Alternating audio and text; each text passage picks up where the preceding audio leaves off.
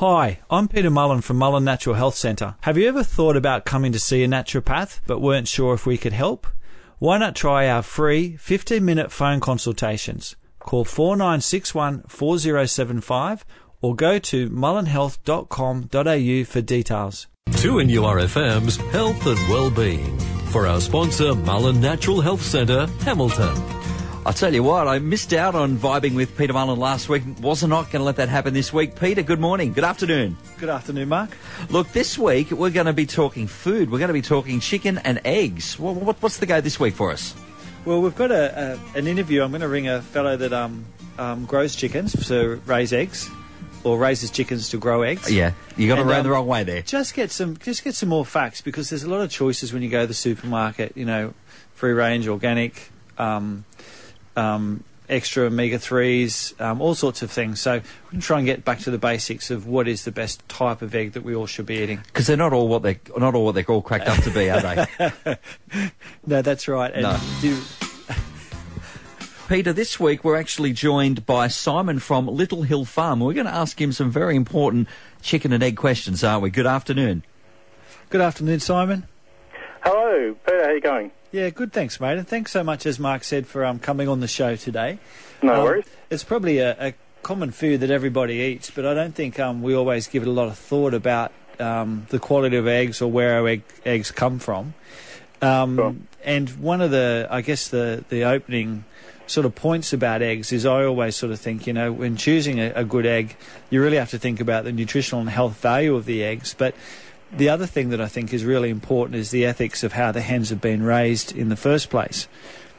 So, absolutely. We heard about you through our friend Ben from Apothecary Kitchen in Hamilton, and we know that you supply a lot of your eggs to him. Yeah, that's right. So I just thought it'd be good to have a bit of a chat on the show. Mark's going to interject with pearls of wisdom as we go as well.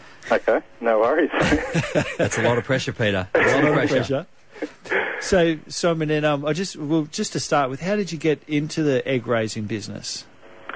Okay, so in 2015 we bought a farm out in Mount Vincent near Mulberry, and around about the same time our first child arrived, and so she was a bit of a catalyst for the change. Having living on the farm's a pretty good lifestyle, and we wanted that for our kids, and we also wanted to spend more time at home, you know, with the family, and so to do that, we needed to still earn an income, and the idea of raising chooks for eggs was sort of one of the options for us, because, you know, we're pretty small, like in terms of acreage, so, you know, grazing land and things like that was never going to work. Yep. And we needed something, you know, that we could get an income from sort of every week.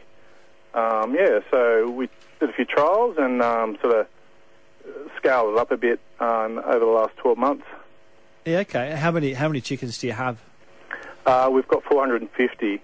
Okay. And we keep them in a like a large trailer. So there's heaps of roosting area in the trailer for them. There's a central roll-away nesting box system in there as well that we've built, and so they basically get to move around the property. So we just tow the trailer from one spot to the other, and give them, you know, nice fresh ground to forage on. Yeah, okay.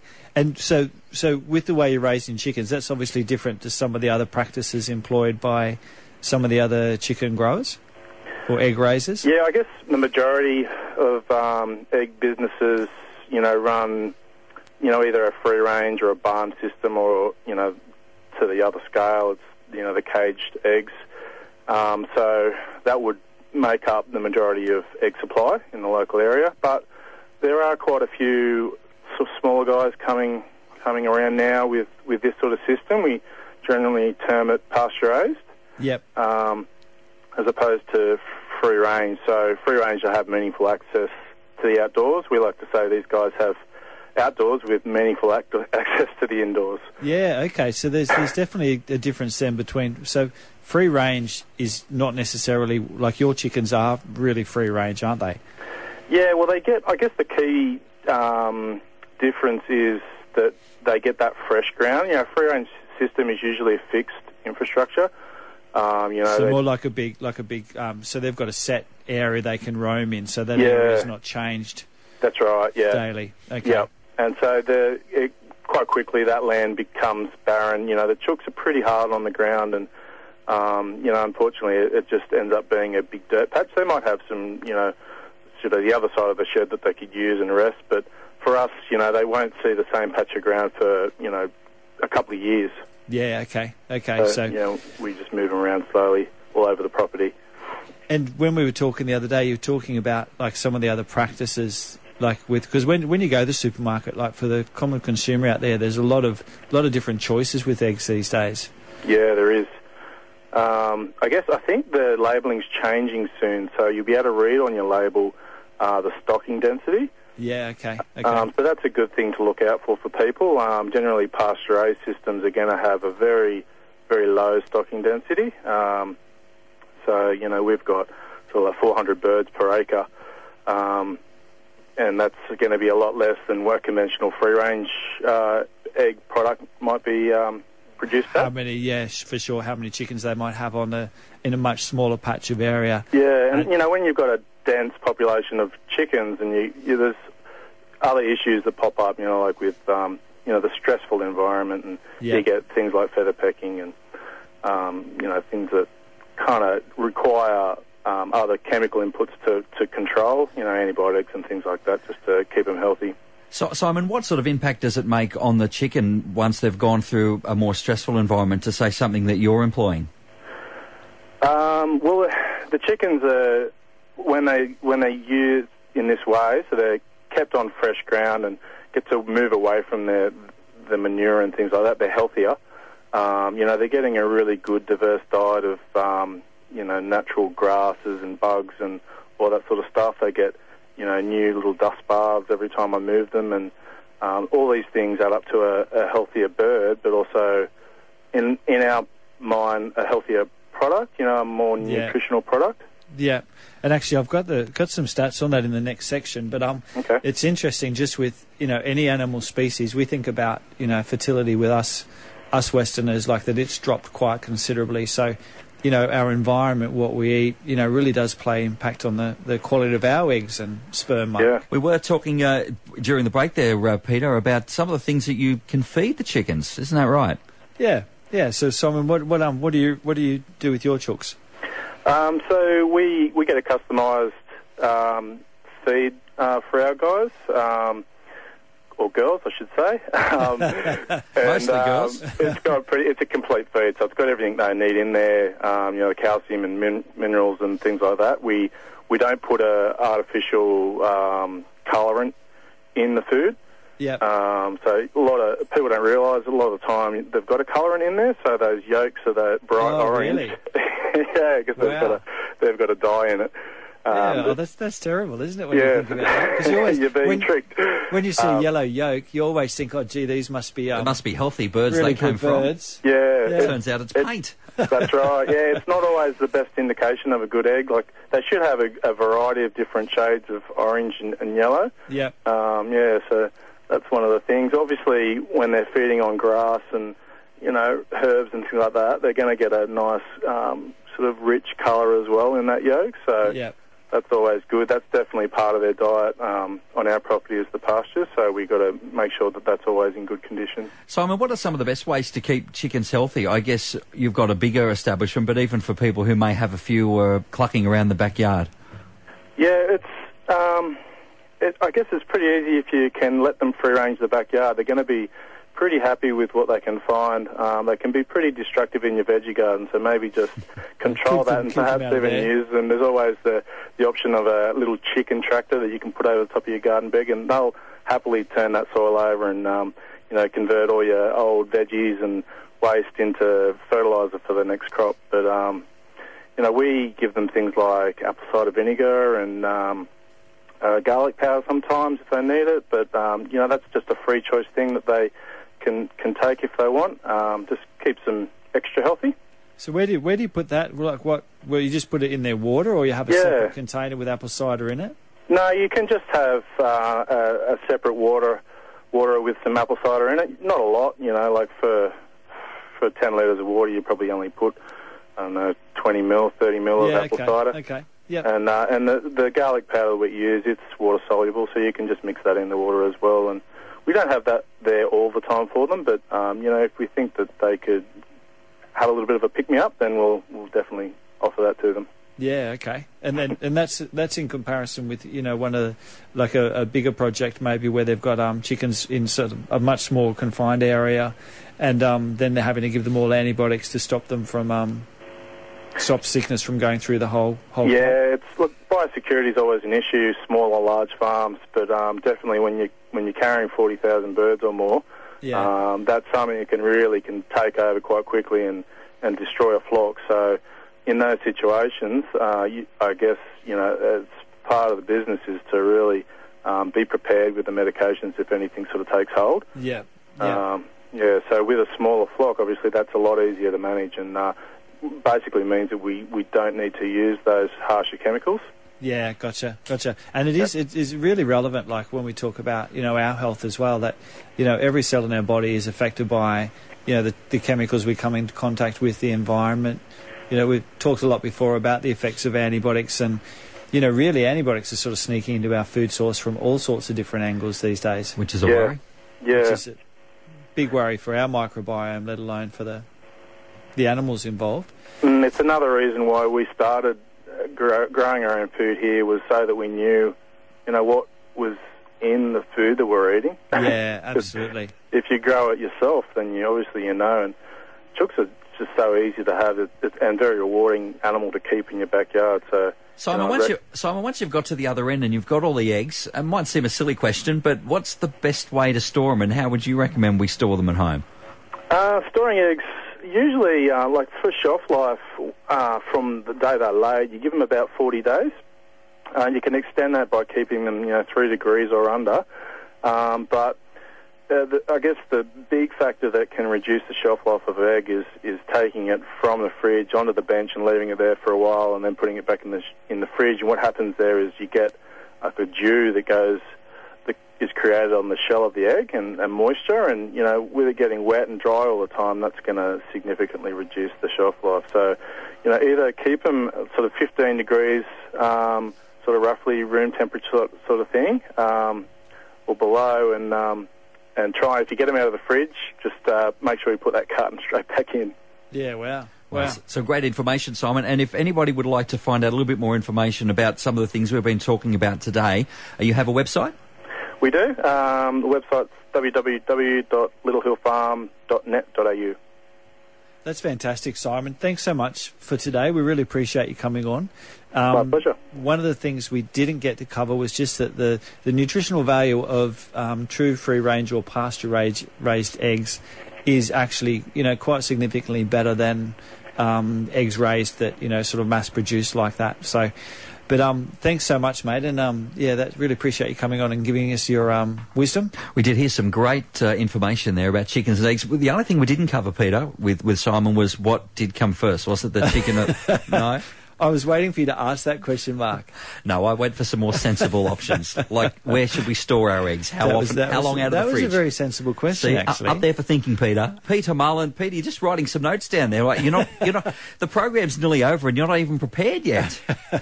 No, just this last minute. Have I got to do your work and my work as well? Well, that wouldn't be a bad idea. That wouldn't be, no, fair enough. Well, I'll tell you what, I'll give you a little bit of work to do now. Teresa's on the phone, and Teresa, you want to talk to Peter about some things he covered in last week's program? Yes, I did. First of all, I just wanted to say that I'm here on a holiday and until the end of the month, and I tried to get an appointment but couldn't. Okay. And so I've got ongoing health problems, and I do see a naturopath, but I really never get much better. And I've had the things that you talked about, like glandular fever, Ross River fever. Yep. And chronic fatigue. And the result is that I have a really low immune system, so I'm always picking up viruses and flus and things. Yeah, okay. And I feel really tired all the time. Yeah. How long have you suffered with this for, Teresa? it's probably about 15 years. I've gotten worse as I've gotten older. Okay. Look, if you rang in the office and tried to get an appointment with me. Yeah, I did. Yeah, one of the challenges is I've come away in this next short period. But how long are you still here for? Until the end of the month. All right. Look, if you just ring the office just this afternoon and leave your number and ask for me to call you back, then I might be able to help you out with something there. Okay. In the meantime, like with something like what's going on with you, obviously viral load has been a big part of the picture. Yeah. And first cab off the rank, I would definitely be, and I'm sure you're doing this already, but I'd be looking at some of the anti or immune raising herbs like echinacea. A really important herb I find when there's a chronic low viral load is astragalus. Right. Have you used herbs like these before? I have echinacea in the past, but not astragalus. Yeah, so astragalus is great whenever there's chronic, those low-grade, what we call stealth viruses. So echinacea, astragalus. I'm a massive fan of vitamin C, particularly if you're getting sick all the time. Right. And you've got to take fairly high doses of that as well, up around 4,000 milligrams a day. Okay. But if you give me a call back, I can go over some of these things, or we can see what we can work out in the meantime. Okay. But definitely, that's how I would look at with your type of chronic fatigue. From what you've explained so far, we'd go more from an immune system point of view and a stealth, what I call an occult or a stealth viral load. Some great information there for you, Therese. Now, before we finish up today, Peter, just touching once again on eggs, we'd like to just cover a couple of quick things about free range organic. Yeah, look, I think when it comes to eggs, I think it's really good to know who your growers are. Mm-hmm. You know, like Simon was saying, even though we sort of think of free range eggs as better than caged eggs, based on Australian standards, the farms are still with free range. The farms can still be overcrowded. Chickens are often debeat, and so they can't groom and peck the ground. As a result, often have them fed on fresh food or grass. So you lose a lot of the nutritional value that a good egg supplies. So sometimes oils ain't oils, as they say. Oils ain't oils, eggs ain't eggs. And unfortunately, anything that we've got involved with it becomes too mass-produced. I think we're going to be the ones that, as well as the animals suffering, we're going to be the ones that are suffering as well. So one of the best places where we get our eggs from is from the farmers' markets. So a good place to start and ask some questions there. Yeah, ask some questions, see how the chickens are raised. And as I said, we're a lot more conscious and aware these days. We don't want to eat food from sources where the animals are treated poorly, because I think that has an impact upon the health. But, I mean, it's not good for us all to, think that that's the way these animals should be treated. So no, less of that would be the way to go. And we all play a small part in that, even though it's a small part, don't we? Absolutely, just in the decisions and the choices that we make. So you may make the decision to come along on one of Peter's next talks. There are a few happening in September. What's happening on the 12th, Peter? Well, actually, this is one thing I want to tell you about too. In September every year, we do what we call our 2-week Healthy Habits Challenge. Okay. It's free. It's a free booklet. People can download the booklet from our Facebook or website. We pick a date. We get everybody to register, go onto our Facebook group, and we pick a date and we all do it together. So 2 weeks, gluten-free, dairy-free, caffeine-free, alcohol-free. Take a deep breath, Mark. So is the challenge, so because there's 4 things there, I can just pick 2 and just not do that? No? No, the idea is to give everybody the opportunity to have a 2-week just break from a lot of the foods that create stress on their bodies. Okay. So it's awesome, and what it does, it sort of flips that switch in your brain. It gets you a good 6 to 12 months. And even with Therese, who we were just talking to, when you've got chronic fatigue, you need to go onto, and I'm sure she's looked into this, but you need to do like a clean eating plan or a bit of a detox. This is our version of a starting point for that. So we've got the actual Healthy Habits Challenge coming up, and we also have a free information session about the Healthy Habits Challenge. So that's the 2 things coming up in. And just very quickly, you're on holidays after today for a couple of weeks, so we'll have some Peter Mullen replacements over the next fortnight. We are. We have David, I think, is coming next Tuesday. He'll be talking about thyroid. He's one of our thyroid specialists. And Lisa will be here the week after talking about hay fever, because we're at that time of year. And I get sneezing. I get that a lot. It's bypassed me this year completely. Okay. So that's a good thing. But I'll be here for that in a fortnight, and we'll catch you in 3 weeks, Peter. Enjoy yourself sunning on a beach in Bali. Thank you. Thanks, Mark. If you'd like to catch some more information or relive this very exciting podcast of health and wellbeing with Peter Mullen, it'll be on the 2NURFM webpage. By tomorrow. Thanks for listening to this podcast from 2NURFM at the University of Newcastle. Topics range from gardening to health, well-being, pet care, finance, business and travel. You'll find them all at 2NURFM.com.